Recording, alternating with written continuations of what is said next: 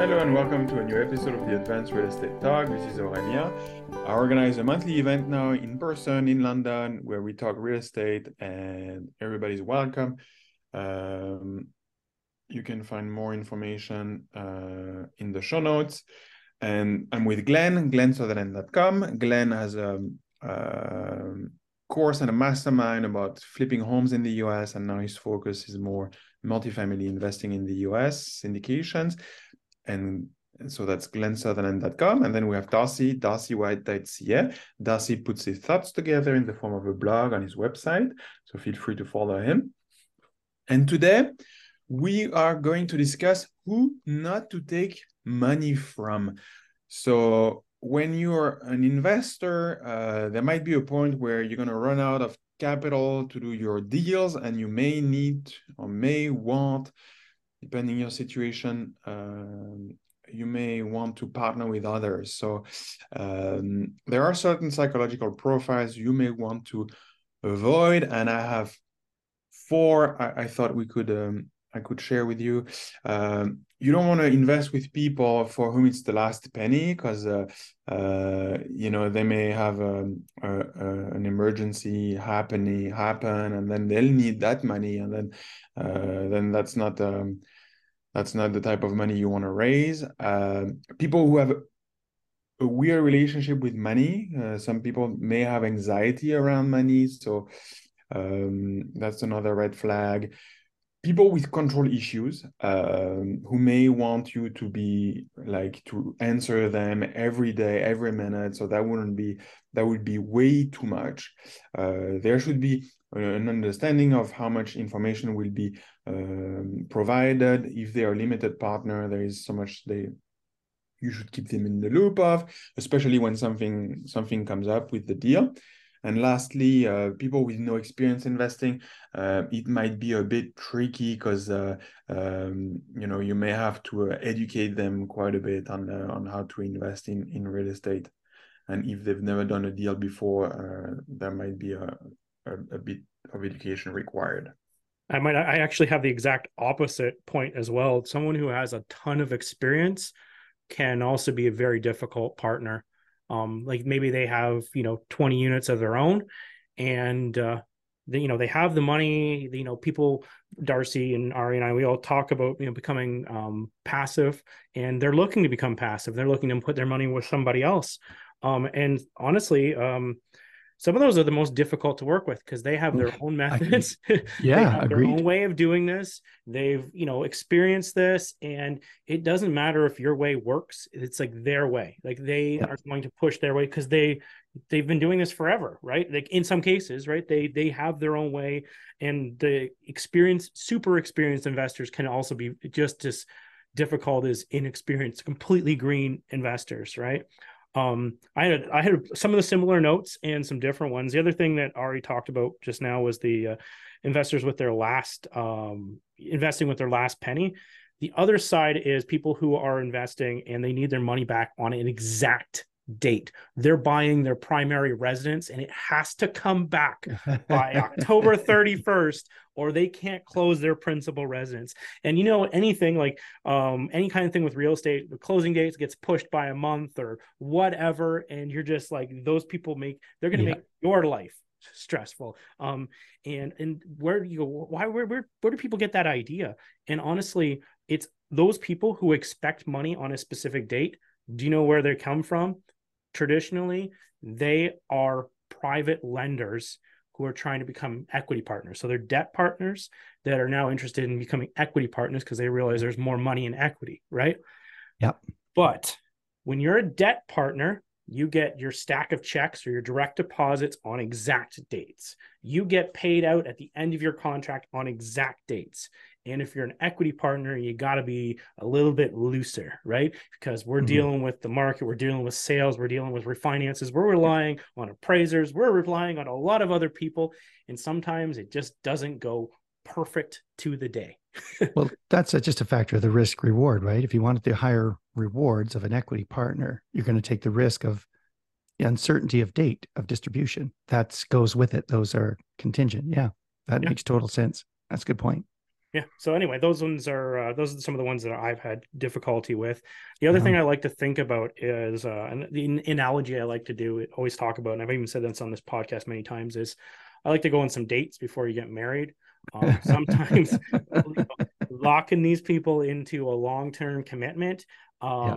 They're going to be like, oh, I don't know if I want my money tied up for 5 years or whatever, but you are also tied to them. You're responsible to give them updates, like Ari was talking about. You're expected to be communicating with these people throughout.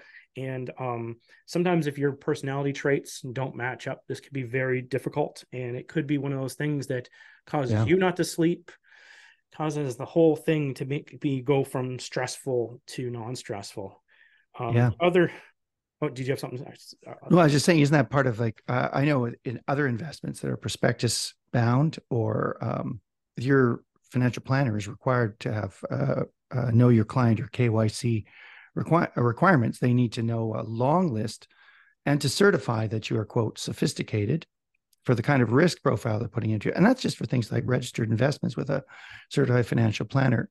They need to know what your financial history is, how much money you have, what your investment goals are, well enough for presumably for court and for their insurance purposes, and to do a good job, to know their client well enough to know that this is a good match, that if they're putting you into, some crazy harebrained idea because you want a high risk, high return on your RSPs, they need to have you on board and sign off on this is exactly what you're after.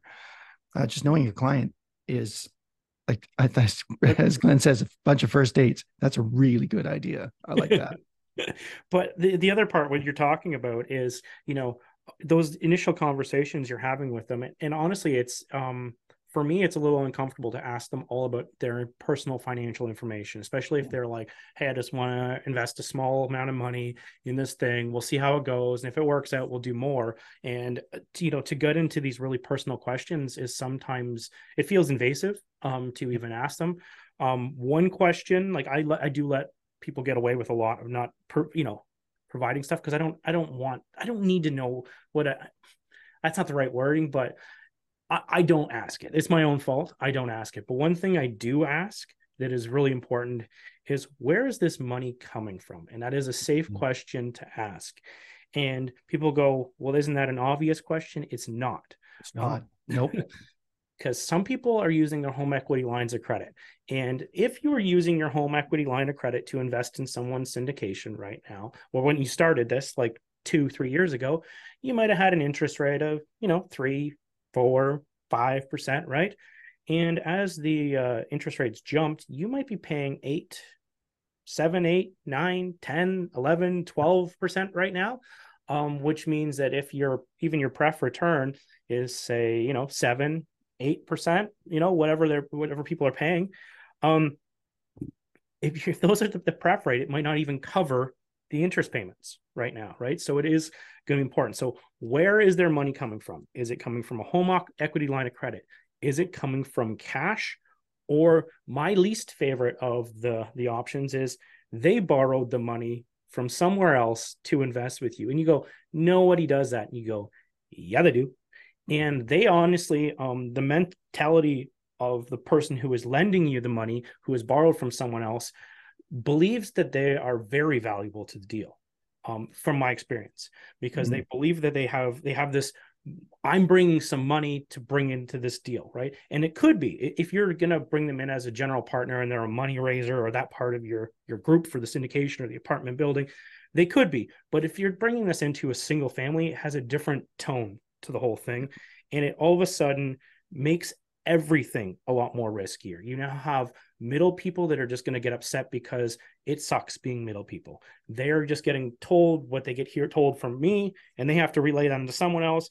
The other person may not like the answer because, timelines, whatever, like we talked about before. You're just adding an extra person that you don't even have a connection with. And obviously, you don't even usually get their contact information. No. You just get to hear their wrath. You don't get any of the good parts of like the communication or the friendliness. They don't usually even want to provide who their name is, where they got the money. They don't want to tell you that.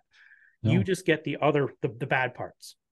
And importantly, they probably never heard a description of the deal except through another person.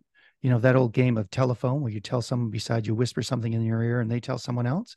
You got a high stakes version of that game going on where What were you they tell the presented? person, Were they yeah, what did they promised? tell Who them? knows what they were promised? Oh, in 18 months, we're going to triple our money. And then this person freaks out when 20 months are by and they haven't heard from the prime investor. And it's not the deal as described. You're right. That'd be horrible. And people do it because they look at it and they go, oh, your IRR on this project, it's like projected to be really high, right? And, I can borrow the money at this lower interest rate.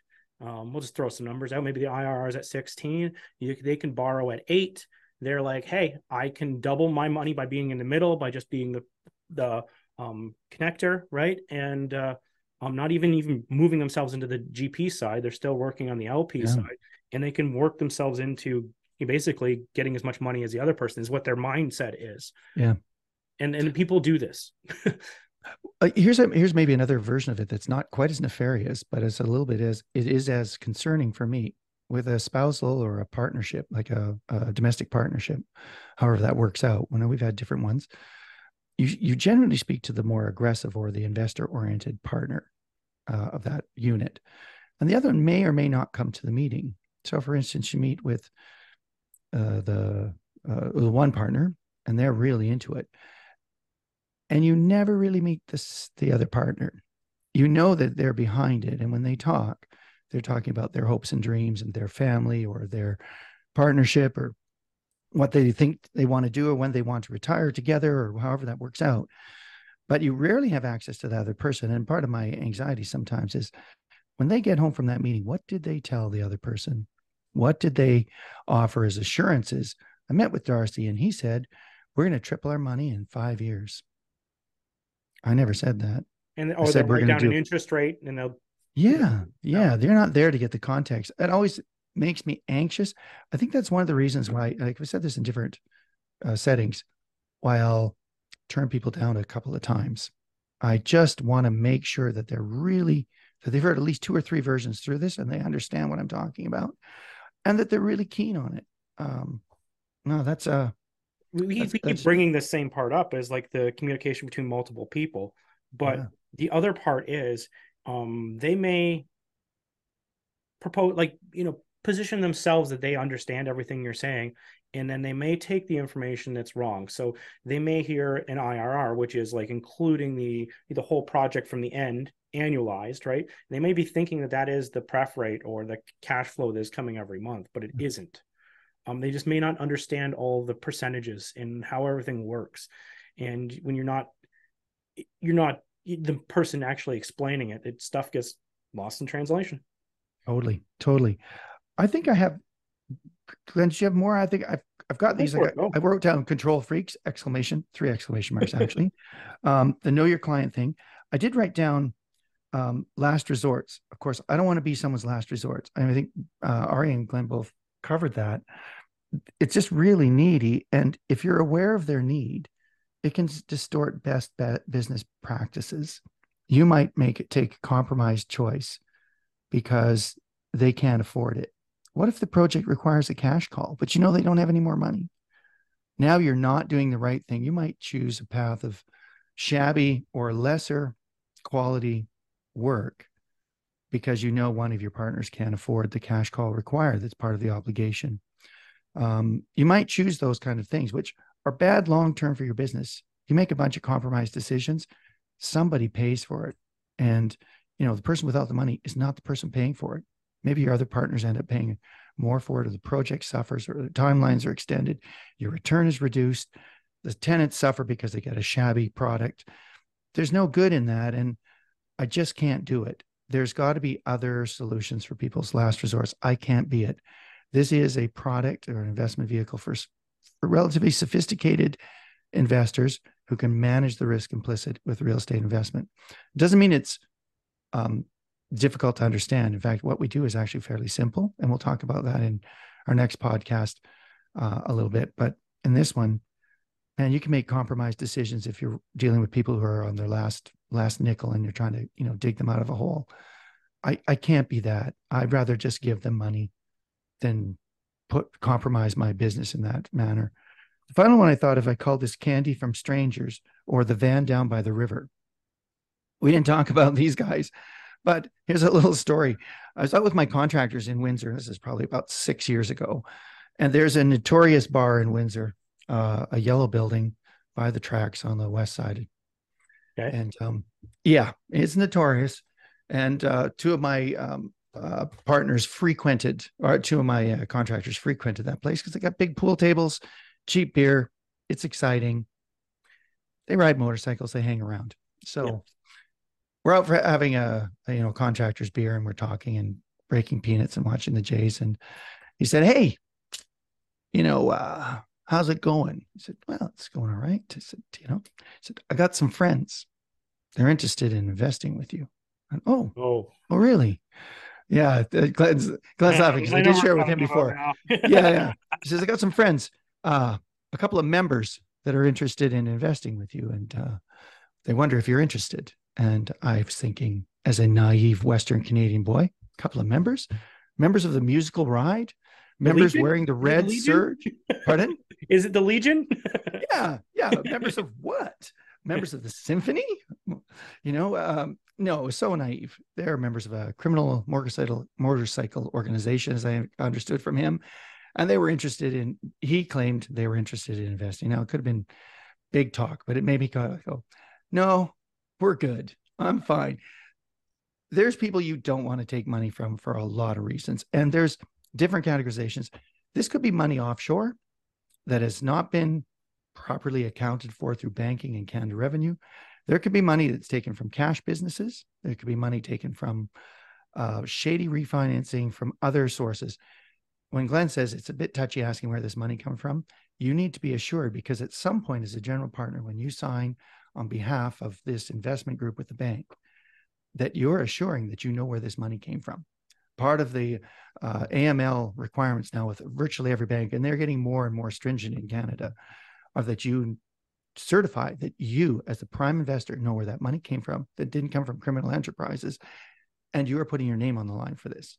Now, if you're comfortable doing that, great, go ahead. I'm not. I need to Darcy, know that this came from legitimate sources. How does this play out to get this information? Do you just have the conversation? Is there a piece of paper they fill out? Is there a piece of paper you fill out for yourself to keep track of this? How does that look? So increasingly, there's conflict between limited partnerships, a bare trust agreement, and the AML requirements that the bank has. Now, the bank interprets what the Canadian government and CRA is requesting for anti-money laundering. And there's broad interpretation of that. And that, depends on which bank and sometimes which broker, which commercial lender, what they're comfortable documenting. But within the bank structure, they require certain documentation of where that money is going and who are the, quote, beneficial owners of this project. Now, when you have a bare trust instrument, it's not to disguise this. That's not the purpose of it, but it can be used that way. So a lot or a significant, if you believe the papers, for instance, Andy Yan, writing in the Vancouver Sun, he's an urban geographer at the Simon Fraser University, has extensively documented that there are a ton in Vancouver, and this might amount to 2 to 3 to 5% of purchases in Vancouver of personal homes and assets in BC, in the Lower Mainland, that are transacted through a bare trust. There's no good reason why a home is purchased in a bare trust, that you can't see who owns it, that a number company holding an asset, a private home, in a bare trust, there's no good reason for it. And he's suspicious of where these are and why this is happening. I think he's got good reason to. I think living on the edge of the Pacific Rim, there's a lot of uncertainty in some countries. You can, ask Donald Trump what country that is. Uncertainty about where their money is and how secure that money is held. And that money is leaving illegally out of that country. A lot of it is entering this country without being fully vetted, where it came from, how much. I know, I see the signs everywhere at the airport. If you have more than 10,000 Canadian, you have to declare it. When I cash more than $10,000 at the bank, I have to declare where that money came from. So where's the money coming from that's millions of dollars to buy big, large private homes through bare trust and numbered companies? That's why there's a lot of suspicion around this structure. And banks are then required to document who are the beneficial owners of this.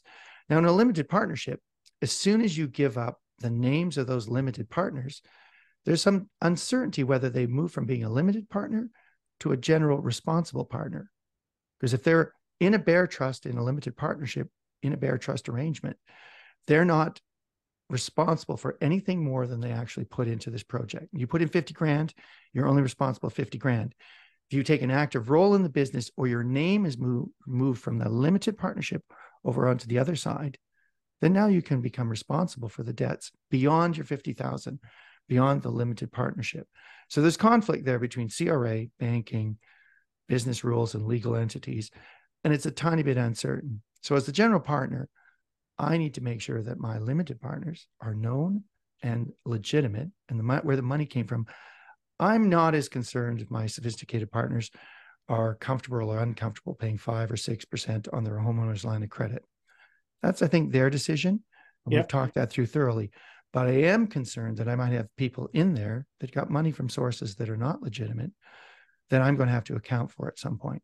And I want to make sure that doesn't happen, because as we talk about in next week's episode, who are the general partners sponsoring these deals? That's me. And my reputation and my business are linked. They're together. And if that's not legitimate from top to bottom, I have a problem. So that's the candy from strangers and van down by the river clause. You don't want it, don't take it, Yep. People get excited whenever they see money, and a lot of times they take it without even questioning it at all. Yeah. And even with this, if like just even having this conversation, with when I'm doing the syndication, it's not just me, right? There's multiple people involved in this whole thing. And I know the conversations I don't like to have. So maybe someone else can have that. I can go get the soft commitments and do that. And then I'll move you on to the compliance department, and they can get your detailed information to make sure we're good. Because everybody has their strengths and everybody has their weaknesses. And I don't like knowing everyone's personal business, and I don't need to know it. Hey, listen, I this is a common feature that I'm getting used to now. Any of these commercial lenders, they are charming. The broker that you're dealing with is usually charming. Everything's, yes, sure, we can do that. I can get through for Friday. Who's actually doing the work, who's not quite as charming, who has really a horrible job, is their documentation person. And whether you deal with First National or National Bank or ICI, any of these, they have a charming broker, and then they have a person who has to grind out the details, and they will dog you until they have all the documentation. And I try not to get upset by it, but it seems really easy to get the deal, and then you have to document it. And that is not as easy. It's a bunch of hard work of getting it done. And they have an unenviable job. So if you can find a person who's good at that, who can get you the details and do it with some flair and elan without, making everybody crazy, you've got a real winner. I work with a bunch of them, and I have to say, to Allison and Lori and all the rest, thank you. I know you're just doing a tough job, and sometimes when I'm prickly, it's just because I'm overwhelmed with details, but I respect your work, and I apologize when I've been cranky. There we go. There's your confession this morning. Yeah, Ari, take us home before we get really off topic. Yeah, thank you, everybody. We're going to talk about mortgage brokers. Be mindful where you take the money from, and that's why basically I don't raise money. Thank you for everybody for tuning in, and we'll see you next time. Bye, everybody. Thanks, everyone.